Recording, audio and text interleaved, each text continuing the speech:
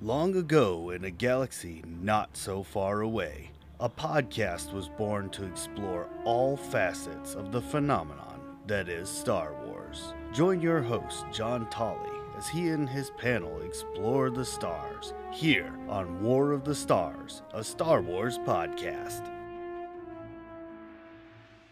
Hello, everyone, and welcome to War of the Stars, a Star Wars podcast.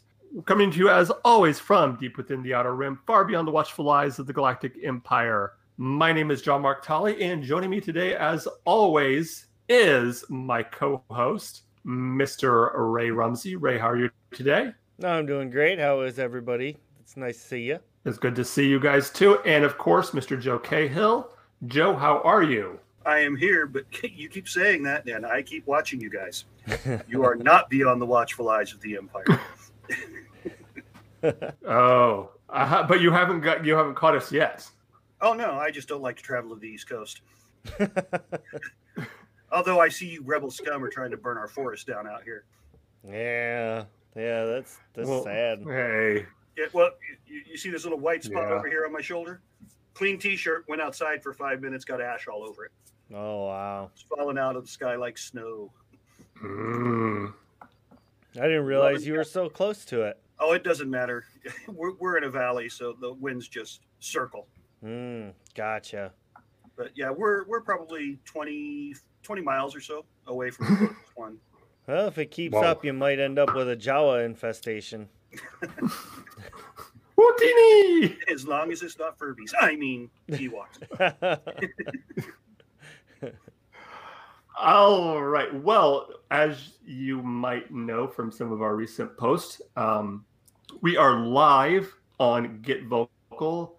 Proud to announce that Get Vocal is now the official home for War of the Stars. You can catch us every Wednesday night live at 9 p.m. Central Standard Time. Come check us out. Join the fun. We always have a great time, and we'd love to get you guys to check us out here. But if you're not, dear fans, you can still hear us every week on Anchor.fm and all the affiliated podcasting stations that they are affiliated with. Affiliates. Anyway, it's really great to be a part of Vocal.com. We ran into these guys through Force Fest last week, which was a blast. I believe the shows are still up I know they're definitely up on YouTube. I think you could still catch them here on Get Vocal. Just go to if you can't find them here, just go to YouTube and search for Force Fest and the Force Fest YouTube page. All the shows are there. Our show is still up on Anchor.fm. Check it out. Really great time, really great interaction with the fans. So that was just a blast. Just a complete awesome, so much fun. So that brings us to here today, and we are going to be continuing our look through the movie series of Star Wars, and this time we're going to be looking at the prequels, and in particularly the movie that started it all. At the time, the most anticipated movie probably of all time, at the time, I'd say, for its time in 1999. It was one of the most anticipated movies, I think, ever. Episode 1, The Phantom Menace.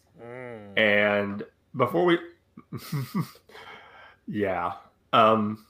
before we get into the meat, the dirty nitty-gritty of this movie, let's talk a little bit about the build-up to this movie and the hype, the anticipation, just everyone clamoring for Star Wars. The first time since Return of the Jedi, we were getting new Star Wars on the big screen, and just how excited everybody was, how amped everybody was. And I mean, this was huge. And I think it's going to be interesting to see how each one of us kind of what that was like, considering the generations where we're all from, as far as, what we grew up with and our kind of ages. So Joe, you're the oldest. You remember the original Star Wars. So what was this like for you, finding out that there was going to be new Star Wars coming out? Excited, but wary.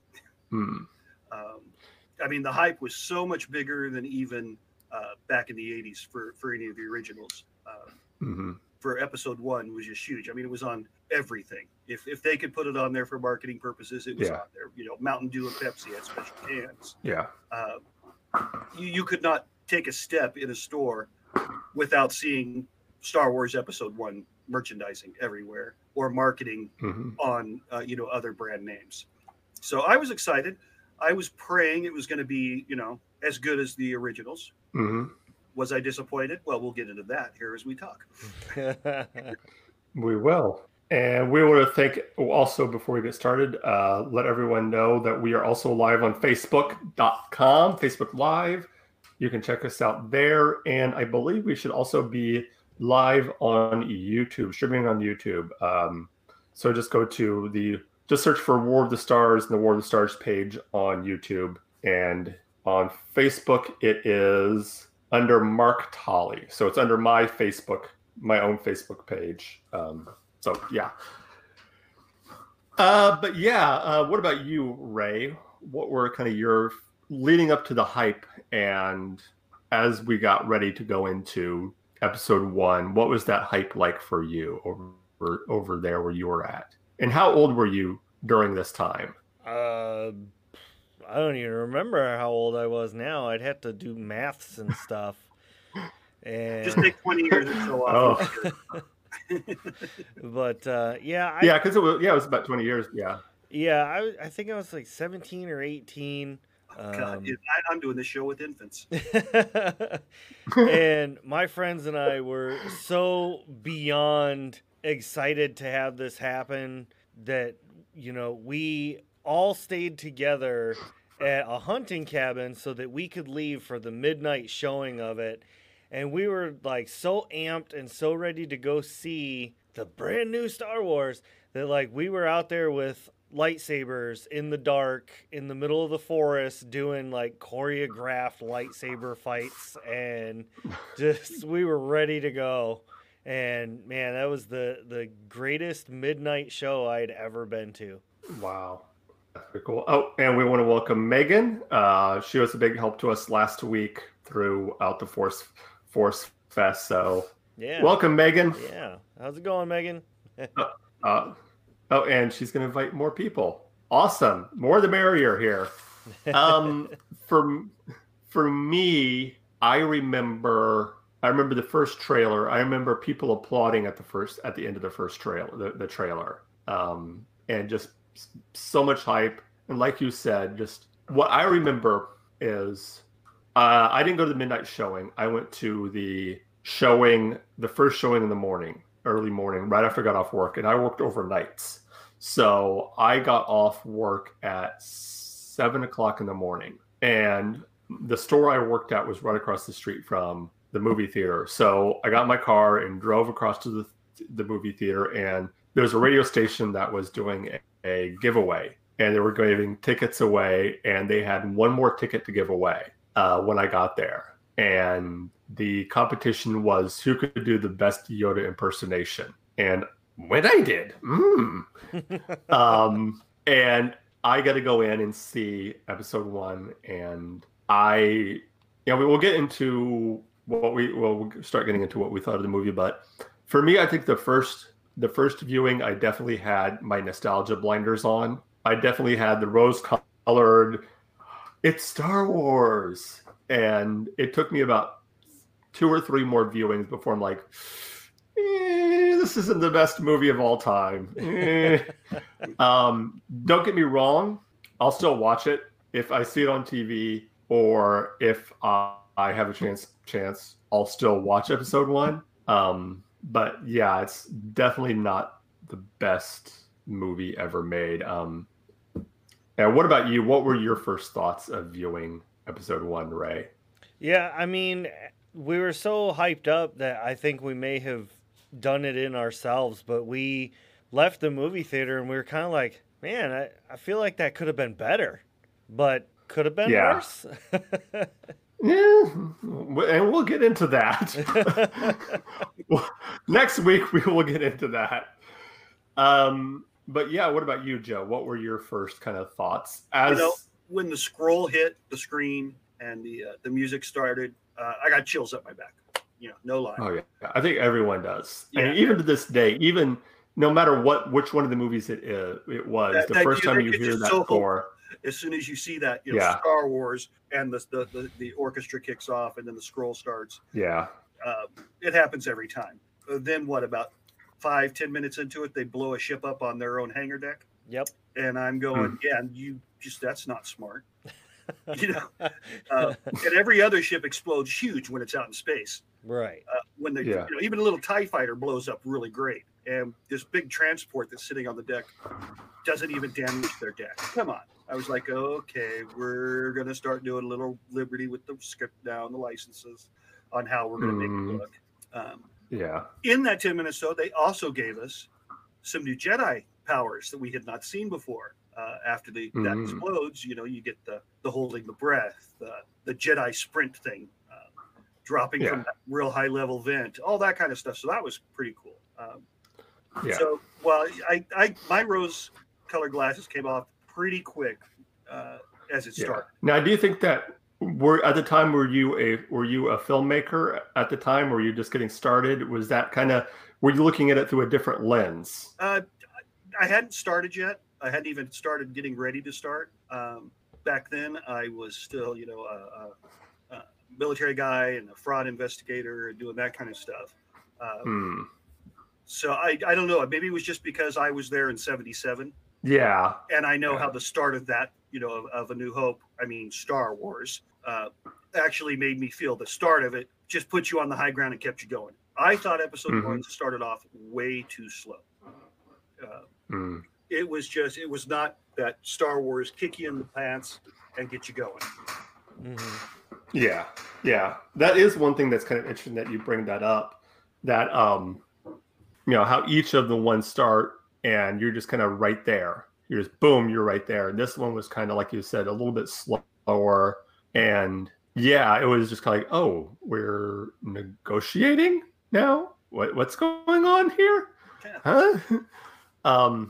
And it was just, it felt very, and everything. And I know now, looking back and kind of the way we see what George has kind of explained, how George has kind of explained everything, is everything seemed very clean, very polished, it didn't seem Star Warsy to me, at least. It seemed, I think Star Wars, I think of like a little bit grittier, a little bit grimier,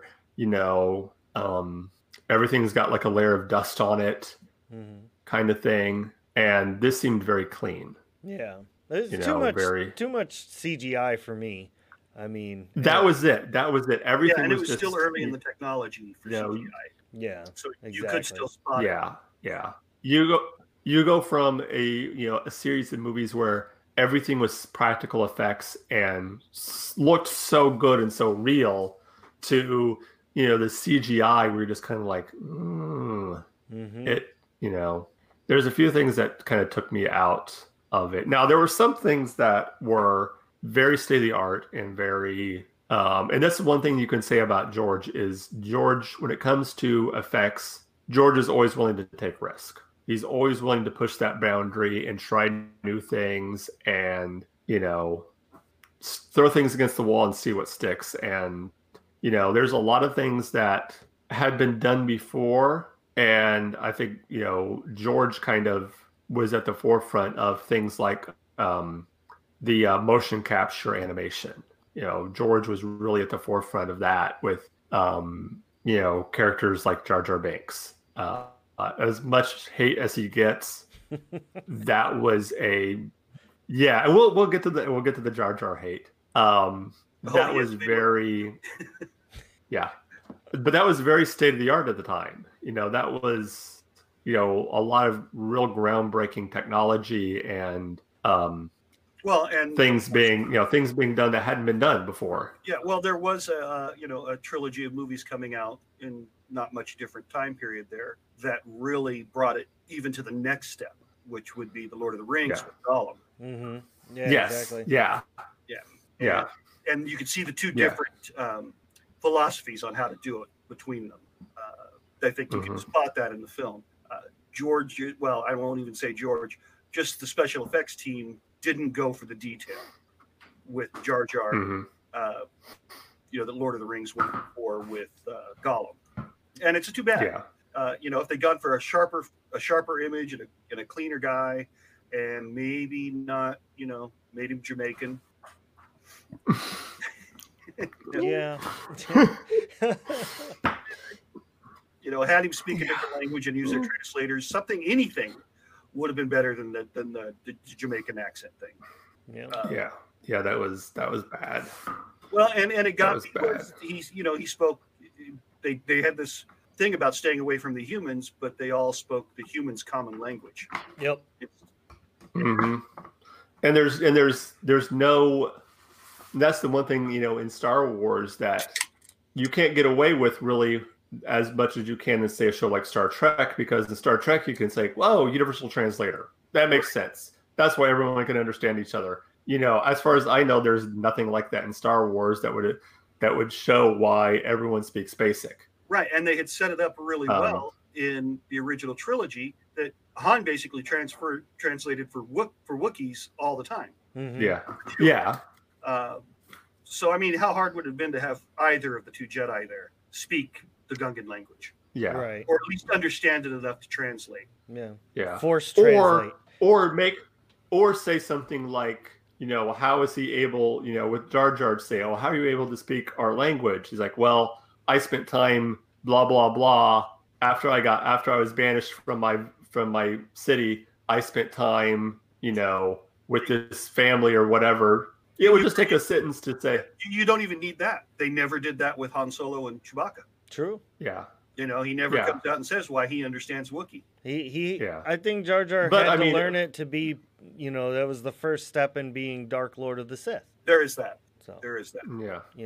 That's true. Yes. Well, I think he's, I don't think he's a Sith. I just think he's a Dark Lord. I believe that. I think he set the Sith up to fail later on. Yeah. And he knows and everything. Yeah, let's see how well you get here, Sidious. Yeah. So we'll see who ends up on top. And we'll let you be the Emperor for a little while. Yeah. Now it did give us, the movie did give us of the Sith race either. Yeah. And could they be an offshoot of the Gungans? Sitting in that in those dark robes up in the stands, watching everything happening with Palpatine and Rey. Dun, dun, New dun. theory. Ooh.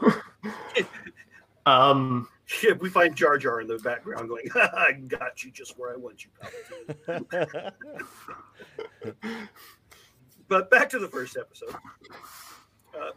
Back to episode 1. Definitely a Dark Lord of some sort, because nobody's that stupid. Yeah. I mean, come on, my tongue's not working. Everybody knows you don't stick to the electrical field. Yeah. Yeah. Especially as a water creature. Yes. Which that kind of makes me wonder. He's an aquatic creature. They spend most of their life in a environment that has a lot of water. Now all of a sudden he's in Tatooine on a desert planet. You'd think there would have been some kind of, you ever seen a frog that stays out of water too long like that? Yeah, he should have at least been drinking by the gallons. Yeah. Yeah. Yeah. Every time you see him, you should have just seen him with like a big barrel. Annie, grab a bathtub, Annie. Yeah. I think the humor for me was one of the biggest disconnects was because it was just so forced. Everything was so, and they went to lowest common denominator humor. They went for fart and poop jokes. Yeah. They went straight to fart and poop jokes. And it's like, that's not what Star Wars is about.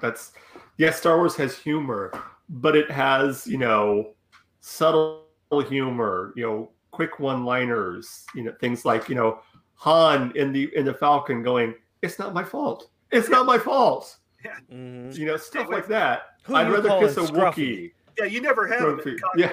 Han look over at Chewie and go, "Was that you?" No, you never had the fart jokes. Right. No. And I'll say, Yeah. I think, Liam Neeson, I don't know if it was the script, because he's a phenomenal actor. But I felt that he was having to force a lot of the Qui-Gon. Mm-hmm. You know, Ewan McGregor smoothly fit right in as Obi-Wan, as a young Obi-Wan. Yeah. It just seemed to me that Liam was, well, you know, I signed on for this. They sent me the script, and now I'm stuck. Yeah. Yeah, he's a Yeah. phenomenal Well, I actor, think but this is- it wasn't that good in episode 1 for some reason. No, it Yeah. almost seemed like he was stretching for his lines at some point. Yeah, exactly. It's funny that you say that, because even though that wasn't his best role, he still did a fairly good. I mean, he still did a good enough job that he's finally remembered with the fandom playing Qui-Gon. I mean, the fans still love. A bad Liam Neeson would take a masterful Jar Jar Binks to be equal. I mean, you know, Liam Neeson, even on his worst day, is still a great actor. Right. And that's a big difference there. Definitely. I mean, if you watch, and you know, forgive me for saying this, I am not committing blasphemy, in Star Wars: A New Hope, you know, I go back and watch it now, and I go, man, that kid Luke or that guy Mark Hamill couldn't act to save it, you know, save anything. Yeah. And you know, now he's, you know, one of the greatest around. Voice actor and everything else, but in that movie he kind of sucked as an actor. He did. Well, yeah. His wife was a little. There's... I knew Anakin was his dad after seeing the trilogy. That explained the whining on Tatooine. But I was going to go into Tosh Station. Oh, yes. It's power converters, Uncle Owen.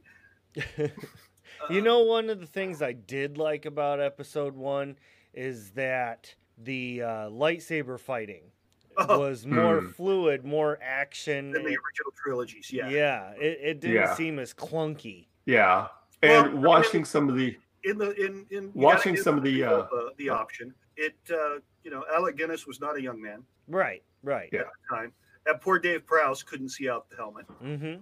And then a lot of the same things, they just weren't. You know, they did a lot of their own sword fighting in there. And I don't think they spent nearly enough time training them. You listen to Ewan McGregor, and they spent months training them. On how. Well, and they even said, if you watch any of the behind the scenes stuff that they have now, where they talk about, you know, George talks about the sword fighting scene, the sword fighting and the lightsaber battles, and why they changed. He described it like this. He said, when you're watching, you know, them fight in A New Hope and in the original trilogy, you're seeing, you know, initially you're seeing the first one, you're seeing an old man and a guy who's in a mechanical suit. And then in the other ones, you're seeing, you know, this guy who does this big clunky mechanical suit and someone who's not really trained, you know, not really. Right. And that's where I disagree with him. He shouldn't have. And then, I mean, look at Yoda in episode 3 or 2. Yoda's older than either of those guys and was all over the place. I think it was just a lot of budgetary stuff. That was a hard special effect back in the 80s. Oh yeah. And I mean, even the biggest, you know, sword fighting, you didn't have the flips and unless you're watching like a kung fu movie or something like that, you didn't see all that kind of flashy, you know, sword fights were. Gave us a little bit in Empire on Bespin, just a little bit of that with Luke doing it. But yeah, boy, when they kicked it off with the greatest character creation, Darth Maul, of that entire episode, that entire movie. I will side with you on that one. When Maul showed up and he started twirling and getting all flashy, and he pulled out that double-bladed saber. Oh yeah, he pops that sucker open in the hangar bay there, and they're both light off theirs. I don't think I handle him at all. I mean, that guy looks badass. I saw that. I put down my green lightsaber. I was like, where do I get one of those? I want. I would too. But that was the best part of episode 1 is Darth Maul, and the worst part of episode 2 is Darth Maul because of how he's killed off. Which, super anticlimactic deaths kind of started to become a thing, I think. In lightsaber duels? Yeah. Obi-Wan. Well, and just in Star Wars in general. Yeah, Obi-Wan started it off in A New Hope. Kill me. Yeah. dead. Boba Fett gets launched into a Sarlacc pit, and supposedly he's like the best bounty hunter ever. You know, Darth Maul gets cut in half. It's like, that could have been cooler. Right, and he gets cut in half having the high ground. Yeah, but that was Obi-Wan's trick. He knew how to win. Well, that's because After doing it, Obi-Wan. Well, that's the thing. Also, the high ground only works for Obi-Wan. Or Obi-Wan just said after pulling it off on Darth Maul, he goes, "Okay, I know exactly what Anakin's gonna do. Yeah, exactly how he's gonna flip because I did the same thing and got away with it. And I trained this kid, so I know how he's gonna flip over me." That's like Obi-Wan's special Pokemon defense move, the high ground. I'm going to play the high ground card. Dang it. But yeah, I mean, if you asked me what was my favorite characterization, it's Darth Maul, followed closely by Ewan McGregor's Obi-Wan.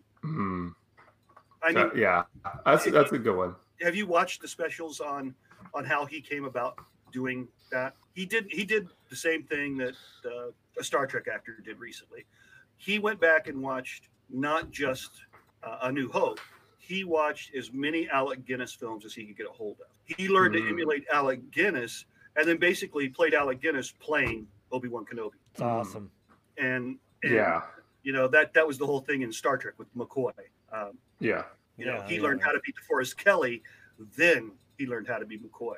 And that is, to me, brilliant acting. And for somebody as young as him at that time, you know, you could definitely tell he was stage trained. Right. What about you, Mark? Who was your favorite character? Definitely Darth Maul. I mean, I think anybody who's seen Episode 1, the first time you see...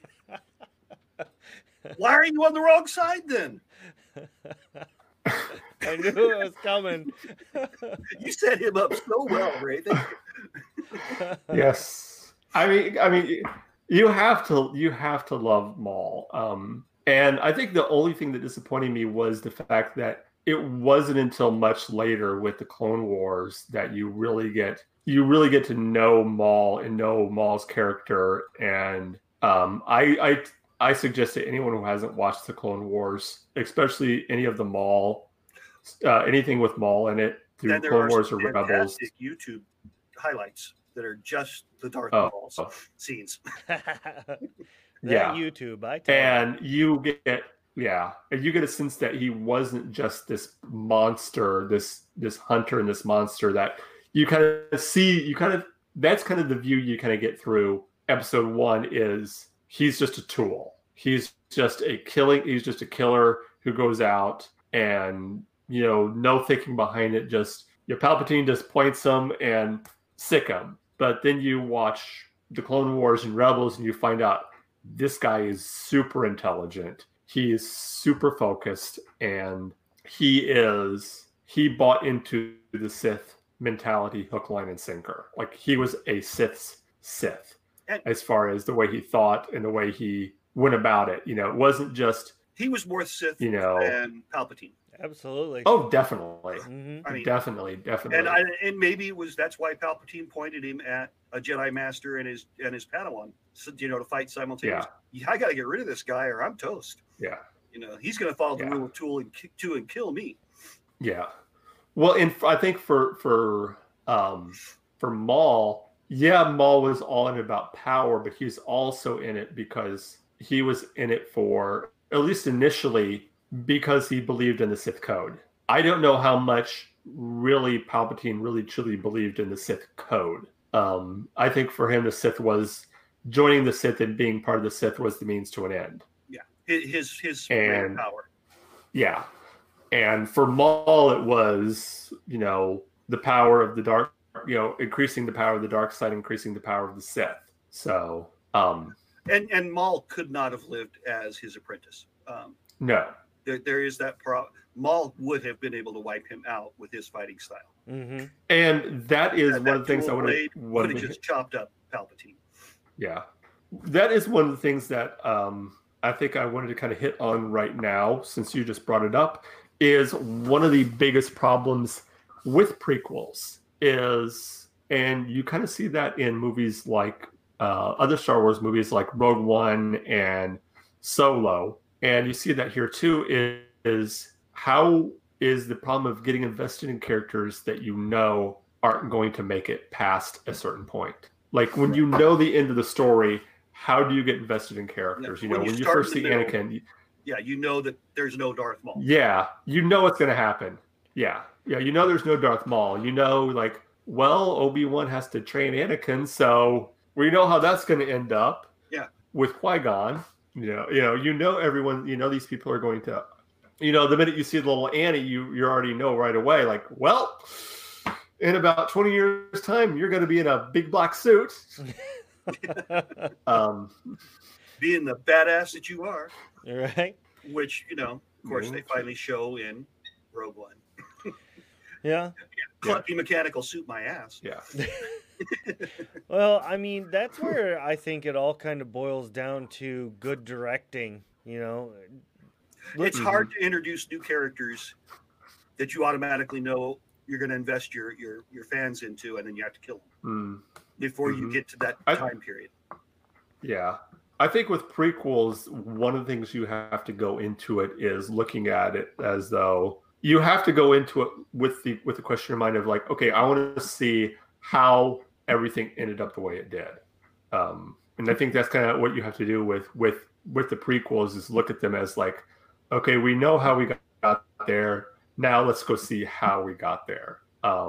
And I think that a director, that's one thing that a director like Lucas does is because he doesn't focus so much on character as when we talked with our friend a few weeks ago, that he's not a actor's director, he's a storyteller. So I think that's one way he was able to kind of work around that is not by necessarily focusing on the character, on individual characters, stuff like that, but focusing on the overall story. And then the only character to really focus on were the main character that we were interested in, which in this case was Anakin. So that everything revolved around Anakin. And yes, we know what happens to Anakin, but let's see how everything happens to Anakin to get him where he is. So I would have preferred Anakin starting out just a touch older. Yeah, I would too. The little tiny kid thing was just a little too much for me as well. Yeah, and to be honest and kind of fair, when you're that young, it's probably a little difficult to just nail that role. Whereas a slightly older kid who has a little bit more experience might have been able to pull it off a little better. Mm-hmm. Right. Yeah. I wouldn't have minded, to put Anakin at the age Padme was supposed to have been, and then maybe put Padme a couple years older than that. Yeah, just a couple years. Could make it not so creepy in the next episode. Right. Yeah. And I mean, Padme was just kind of, if we're looking at how she was in the original trilogy, she wasn't even really brought up a whole lot at all. Yeah. Just the Ewok village. Yeah. So they could have really done anything with her character and nobody would have known. Mm-hmm. Mm-hmm. Yeah. And it made, and also even making that character a little bit older, it wouldn't have been so weird when you have, because when you go from episode 1 to episode 2, like the look and everything from Anakin changes completely. Anakin goes from little kid to looking completely different. Padme doesn't. Padme looks like she aged 5 years because she did age 5 years. Whereas it looked like Anakin did age the 10 years that were supposed to have been passed from episode 1 to episode. So it looks, it looks completely different. You're just like, wait a minute, you don't look that much older than what you did. I was waiting for a line for Anakin to say a line. He's like, you look exactly the same as I did the first time I saw you. Of course, when you look at Natalie Portman, even now, I mean, does the woman age? I mean, she could still pull off younger roles, and she does. Oh yeah, oh definitely, easily, definitely. She's one of those that is aged very slowly overall. Yeah, yeah. And by episode 2, her acting ability had jumped leaps and bounds. Mm-hmm. Yeah. She had done several other movies in between and got much stronger. She'd done a couple movies beforehand. Heat, for one. which was a phenomenal gangster movie if you ever want to watch that. And then they brought in a relative newcomer to play against her again. The same mistake they did with the young guy in episode 1 playing Annie. You brought in another actor, real new at it, and playing against a strong actress in so many scenes. It really made it blatantly obvious that he had no real experience, which was unfair to him because that's what cost him a lot of his prestige in the films. Oh, he can't act. Oh, they made him too whiny. Oh, he doesn't like sand in all those places. Who does? Everything here is so soft, and he sounds like, at least in that part, a love struck 15-year-old. Yeah. Talking to a 25-year-old. Right. Yeah. Yeah. No kidding. And that I would have definitely liked their ages closer together in episode 1. So, definitely. Because you know what they say, it's creepy when it's a guy to a girl. It's creepy the other way as well. Yeah. When it's any adult to someone that is still considered a child. Mm-hmm. Well, let's be fair though. If you watch the movie, there was, at least from what I saw, there was no real romantic. Like, to me, it was. I looked at it like this in episode 1. The relationship between Anakin and Padme is Padme looked at Anakin as this little Precocious slave kid. Yeah. Precocious. She felt sorry for him. She thought, this is a poor little kid who's, in a bad spot. I think she cared for him, but I think in episode 1, there was no, at least from her side, there was no romantic feelings. I think with him, he looked at her as like this beautiful princess, this beautiful queen, and was smitten. Probably had a huge crush, but I don't think it was reciprocated the other way. I think Padme just, and you can see that in episode 2, when she sees him and is like, oh, you've grown up.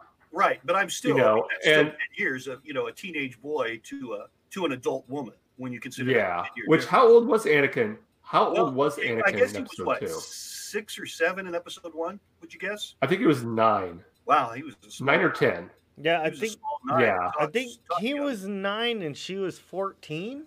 She was 9 and he was 14. So there was like a 4 to 5 year difference between the two. Okay, it just looks, I guess maybe because he was so small. Yeah. Yeah, because he was so small, and he looked like a 6 or 7-year-old to me, and sounded like it mostly. Yeah, and, yeah. And you could put that up to like, well, he was a slave. He probably wasn't getting as good of food and as good as nutrition as he would have had if he had lived in, a well-to-do place. This is true. They were living in an actual house. He had his own room and everything. So yeah. Her master there, he was a pretty good dude. You actually know he cared about Anakin. Yeah, his mom. That's what, especially his reaction when he sees him in episode 2. Yeah. Annie, little Annie. Yeah. He's very happy. Annie. Yeah. I see you're a Jedi now. Please don't cut me up. Kind of. Please don't. But back to episode 1, Maul and Qui-Gon, and the fight scene was phenomenal.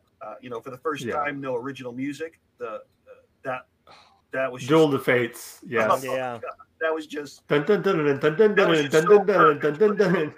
it a little bit of that Star Wars-y, hint. Yeah. But still, it was just probably one of the best cinematic battle fight scenes ever. Yeah, it was very well. Well, I mean, let's be honest. It was the best part of the film. Let's be honest. Let's be honest with ourselves. Episode 1 is a one-scene movie. Yes, that. Everybody who watches episode 1 goes right to the duel. they'll fast forward it to that scene. All right, there we are. And maybe a few of us have edited out the scenes where it leaves the duel for a few minutes and goes somewhere else and just chop the duel altogether. I don't know who would ever do that. So it's just one solid long duel. There you go. I think one of the biggest issues, I think, and I think even George has gone on record as kind of saying this before, is, and you see this throughout the prequel trilogies, is George had no one telling him no. George had no one going through this telling him that's not a good idea, or let's try to do it this way. And he had no other directors. So he had no one else that, he handed it to that could look at the script and say, all right, we can change this. We can change this. We'll do this way. We'll do this way. This was because when it was the original trilogy, it was George Lucas up and coming, director, but still relatively new. Right. Now it's George Lucas, creator of Star Wars. He stepped aside as the director for the next two, and took more of a. This was George Lucas, Well, he's the creator of Lucasfilm, LucasArts. Industrial Light and Magic, and I'm not going to tell him no because he'll fire me. I won't get to be in Star Wars anymore. Yeah. I mean, that was a lot of clout he had, and everybody wanted to work with him, and they should have, he needed somebody to tell him that's really a bad idea. That's really racist. Mm-hmm. Yeah. You really shouldn't go there. If you're going to introduce this character, this is not make him so cool. If you're going to kill him right at the end. If you're going to kill him off, maybe not make him such a badass. He's like, I've been talking to this guy, George R.R. Martin, and I got me an idea. Kill off everybody at the end of the first film. Have one of the new badasses kill off the other new badass, and then get killed by the kid. Padawan. That was the other thing. He took out a Jedi Master, then loses Padawan. Yeah. Yeah.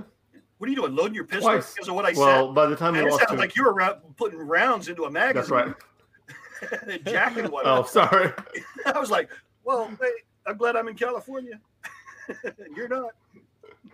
He's like, I'll show you, rebel scum. So we good. Sorry, I had my vote. I think so. I think that was It was a 1C movie. I vote.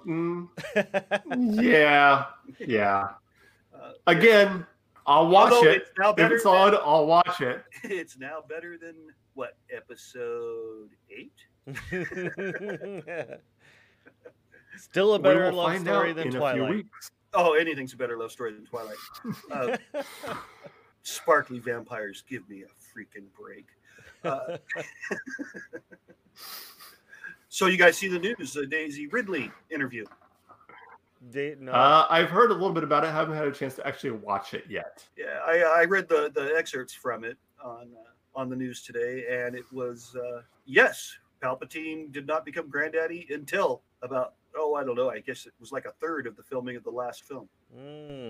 Oh, I saw a thing about it. She was supposed to be a descendant of Obi-Wan. Rey Kenobi. Yep. Kenobi was where it was originally going to go. See, and that's what I was pulling for the whole time. So I was pulling for that as well. Yeah, I kind of was too. I was either hoping for a Kenobi or for her just to remain a nobody. Yeah, like she just is Rey. Like she doesn't.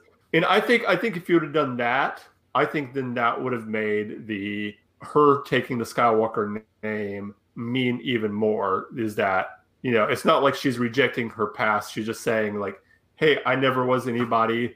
Now, I am somebody. I think with that would have made it a little bit more palatable than. And I don't know if they necessarily would have needed to take. They wouldn't even needed that little girl walking up and say, "What's your name?" Just the burial of lightsabers as Rey Kenobi would have been perfect. And and he restarts a Jedi Academy, Skywalker Academy or something. She does that. Yeah. But I think that could have been a good thing for the whole final battle with Palpatine. Mm-hmm. Instead of calling her Rey and everything else, he spent the whole time, you too shall die, Kenobi, as did your father, or whatever. Yeah. Or they could have went the other way, and she could have killed that person and said, "I am a Palpatine." Well, that would have been the best of both worlds. and reformed the Empire, and brought back order to the galaxy instead of this chaos. Don't be shaking your head, no, Mark. There is chaos in the galaxy now. Look at that. There were all these factions. They had to send messages out to everybody, not just one central government for help. People running around all willy-nilly. No fleet concept. Everybody just came charging. Cats and dogs living together. Mass hysteria. Exactly. That's what we've got now. So, You know, some of the things Ray and I have talked about. Anyway, to do the show when we've done the show without you, Mark. Yeah, some of those would be good. Maul comes back. He's grown new. Yeah, what's up with the not growing new legs? Why does everybody get robotic limbs? Yeah. Come on, you got Bacta. Everybody's come on. got to be robot. Even Starship Troopers could knit a leg back together. Yep. And their tech was way down. No crossing the streams. Yeah. Yeah. So I would Speaking of another, starts a new galaxy, new empire, and marries Rey, and they have a bunch of little Sith. And there you go. well, we will discuss the sequel trilogies soon enough, but first we have to finish up the prequel trilogies, and we will start next week by looking at everyone's favorite movie of all time, Episode 2, Attack of the Clones. Oh yeah, totally my favorite. Yeah, like totally. Yeah, that way we can discuss the secret relationship. Yeah. That nobody seems to care they were making out on top of the big pillar together in front of all the other Jedi. No, they just glossed over that one. But everybody's he's been fooling around with her. What? Oh, well, for all of us here at War of the Stars, thank you for joining us. Those of you who were here, Megan, hello, thank you. That's fair enough. Okay, let's just go through our normal closing. I don't know why I'm just. Ray, why don't you tell people where they can find you at? You can find me on Facebook, Instagram, and the Twitters under the Leo Effects. And Tuesdays, I play a little game called Shattered Dawn with the people of the Shattered Dungeons podcast. You can always find me here on War of the Stars, now on camera. And, definitely once a month, Joe and I have a little side project that we do. And he's got a very interesting character in development. So you want to check that out by going to Facebook and One Crit Blunders. It's a D&D based campaign, and it's different. Yeah. Yeah. And negative experience. Mr. Joe, you can down there on Facebook under Joe Cahill, director producer, or Steamhouse Entertainment. And a couple of little announcements. We have gone to the scoring is going on to our feature film Night Mistress. So we will hopefully have that out before the end of the year in theaters and in all kinds of different locations. And I have signed on to help produce a new horror flick coming out that we're going to start pre-production on called Death House. And I have submitted the last Battleship script to Dream Cinema LLC out of LA for consideration for them coming on board and helping me get that filmed. Cool. Awesome. As for us right here, of course, you can get in touch with us. The best way to do that is by email. You can email us at warofthestars1@gmail.com. That is also our Twitter handle at warofthestars1. Facebook page is War of the Stars, and the Facebook group is also War of the Stars. And of course, you can hear us and see us now live every week on our official home for War of the Stars right here on getvocal.com.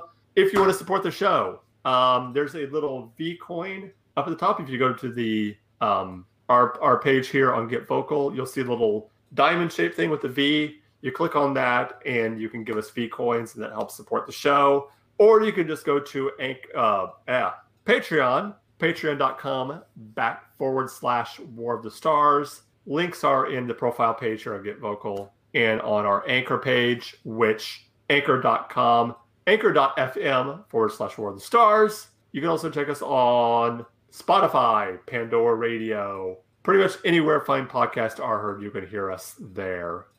Thank you guys once again for joining us. And as always, remember, this isn't just my Star Wars. This isn't just your Star Wars. This is our Star Wars. Until next time, may the Force be with you.